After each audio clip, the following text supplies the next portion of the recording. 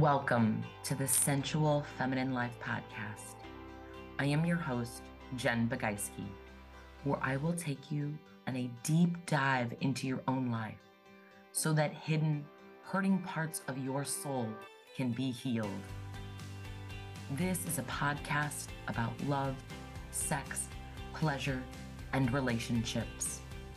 You will learn how to feel safe to truly love and connect with your body. Surrender to the desires and hungers of your soul and step into the beautiful, sensual, feminine, sexy, and powerful woman you were created to be. I believe deeply in my soul that sexuality is the missing key in personal growth and development.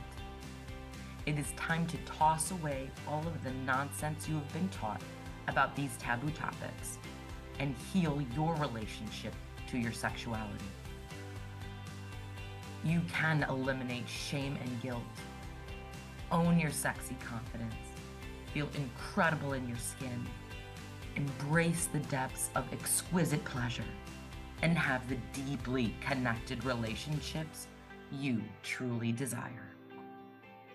Grab your cozy socks, pour yourself a glass of wine, get comfy, and let's get started. Hello, lovely souls, and welcome to episode 5 of the Sensual Feminine Life podcast. And today we are going to talk about boys and their boners and girls in their periods. Yes, we are going to talk about men's and women's bodies.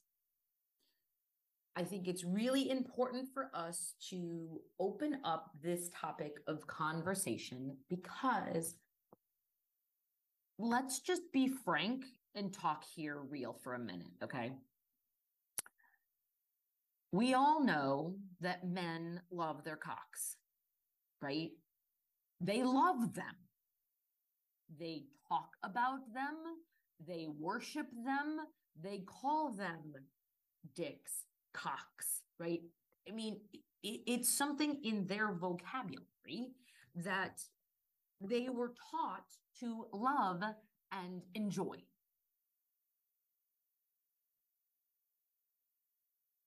We also know that when you think about little boys and girls, right? Little boys have been found playing with themselves. There's nothing wrong with that.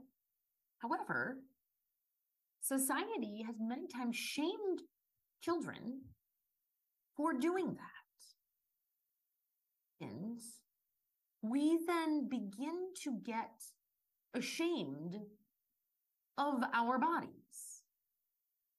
If you think back to that intuitive vision board I talked about, the naked picture of Adam and Eve, right? It is the how can we get comfortable with our bodies and have no shame when there's so much talk about shame when it comes to touching ourselves. Now, let's also do the flip side here, and let's talk about women. Most women I know do not know what to call their lady parts down there. If I had to take a poll, I have actually had a variety of different words that people have used for that body part. And it's really a shame that we as a society do not have a common verbiage that is approved in nature for what to call it. Now, if any of you are familiar with Mama Gina, she is the owner of the School of Womanly Arts, and she also wrote a book called Pussy, a Reclamation. Fabulous book. You will hear me talk about it more and more. There's lots of wonderful insights and wisdom in it. And she actually has a whole chapter dedicated to reclaiming pussy because she believes it's the right word to use. for that part of our bodies and our anatomy. But at this stage of our lives, so many women are not comfortable with that word. I remember when I first started this journey, this healing journey, and a woman used, I'll call it the P word. I was like, really? Does she have to use that word? I mean, I don't know if I was disgusted with it. I think it was just unfamiliar. And I really just kind of thought, is it really necessary to call it that? Like, why don't you just call it a vagina? And what's interesting is hearing what people actually do call it, right? If you actually did a poll and you actually got together a group of 5 or 6 women or however many it was, right?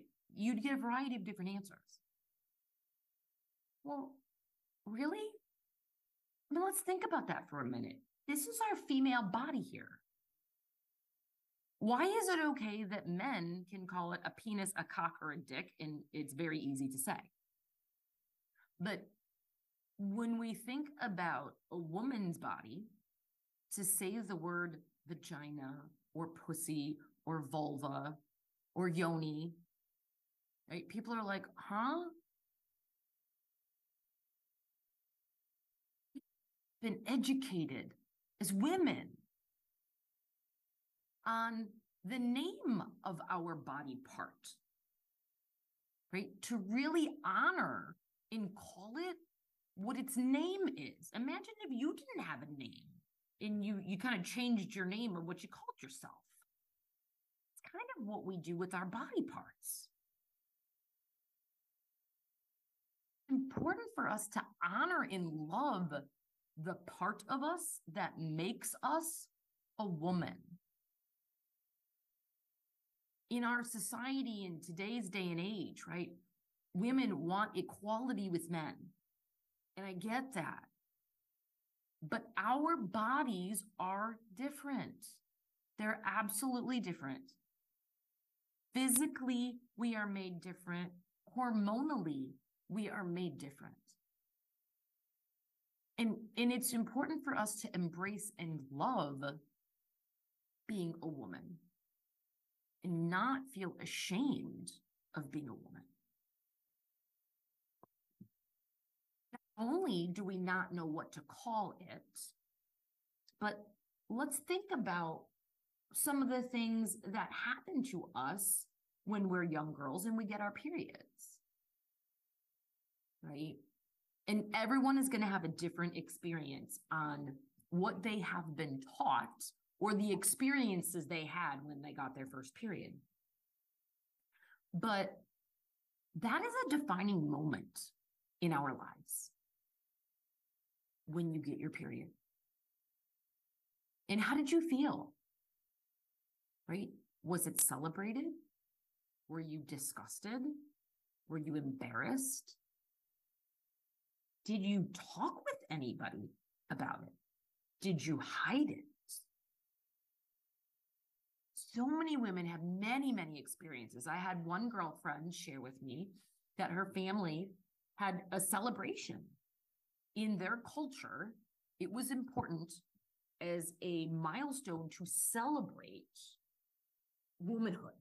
It was, oh my gosh, you're a woman now. You know, and this is happening to girls at earlier ages, right? And everyone's at a different age, but you know, some girls are getting their period at age 9, 12. A woman at 9 or 12? Some adult women don't even know what it means to be a woman, right? What are we teaching our girls about the female body and how to honor it? Now, many of the things that we likely do when talking about our bodies is to protect the body and not allow a man or a boy to, what's the word I want to look for? Not necessarily abuse, but take advantage of, right? To honor yourself, which is beautiful and wonderful. But at the same time, we're not teaching them how to honor their bodies. And God forbid I even use the term self-pleasure or masturbation. I remember when I started this self-pleasure exploration years ago, and I asked a very dear friend of mine about the topic. And she's someone who was always very frank and blunt and open. And I respected her for being so open and honest with me. And what she said was, oh my gosh, I used to masturbate all the time. I would play with my stuffed animals. I would play with the power pressure in the shower. And it was an interesting conversation to know that I wasn't alone in my thoughts, feelings, experiences. But it's been shamed that we're not supposed to touch ourselves in our bodies. But how are we actually supposed to teach a partner what we like if we don't know how to connect with our bodies ourselves? And I just think it's a topic. It's a sensitive topic. Trust me, I get that, right? Like, not everybody wants to be sitting at the dinner table talking about self-pleasure and masturbation. However, it is something that we need to understand can be something that has an imprint in your life or your children's lives. And a story that I will share is one of my kids years ago when I started this work heard me on the phone talking about self-love and pleasure. And when I got off the phone, he said to me, Mom, did you just talk about self-pleasure? And I went, yeah, I did. Right? Self-pleasure, masturbation. And then I just stood there. And I just felt this overwhelming presence. And I looked him in the eye and I said, you know, it's natural, normal, and it's okay. Like, there's nothing wrong with touching yourself and having a self-love masturbation practice as a part of your life, right? I'm like, I'm not a boy.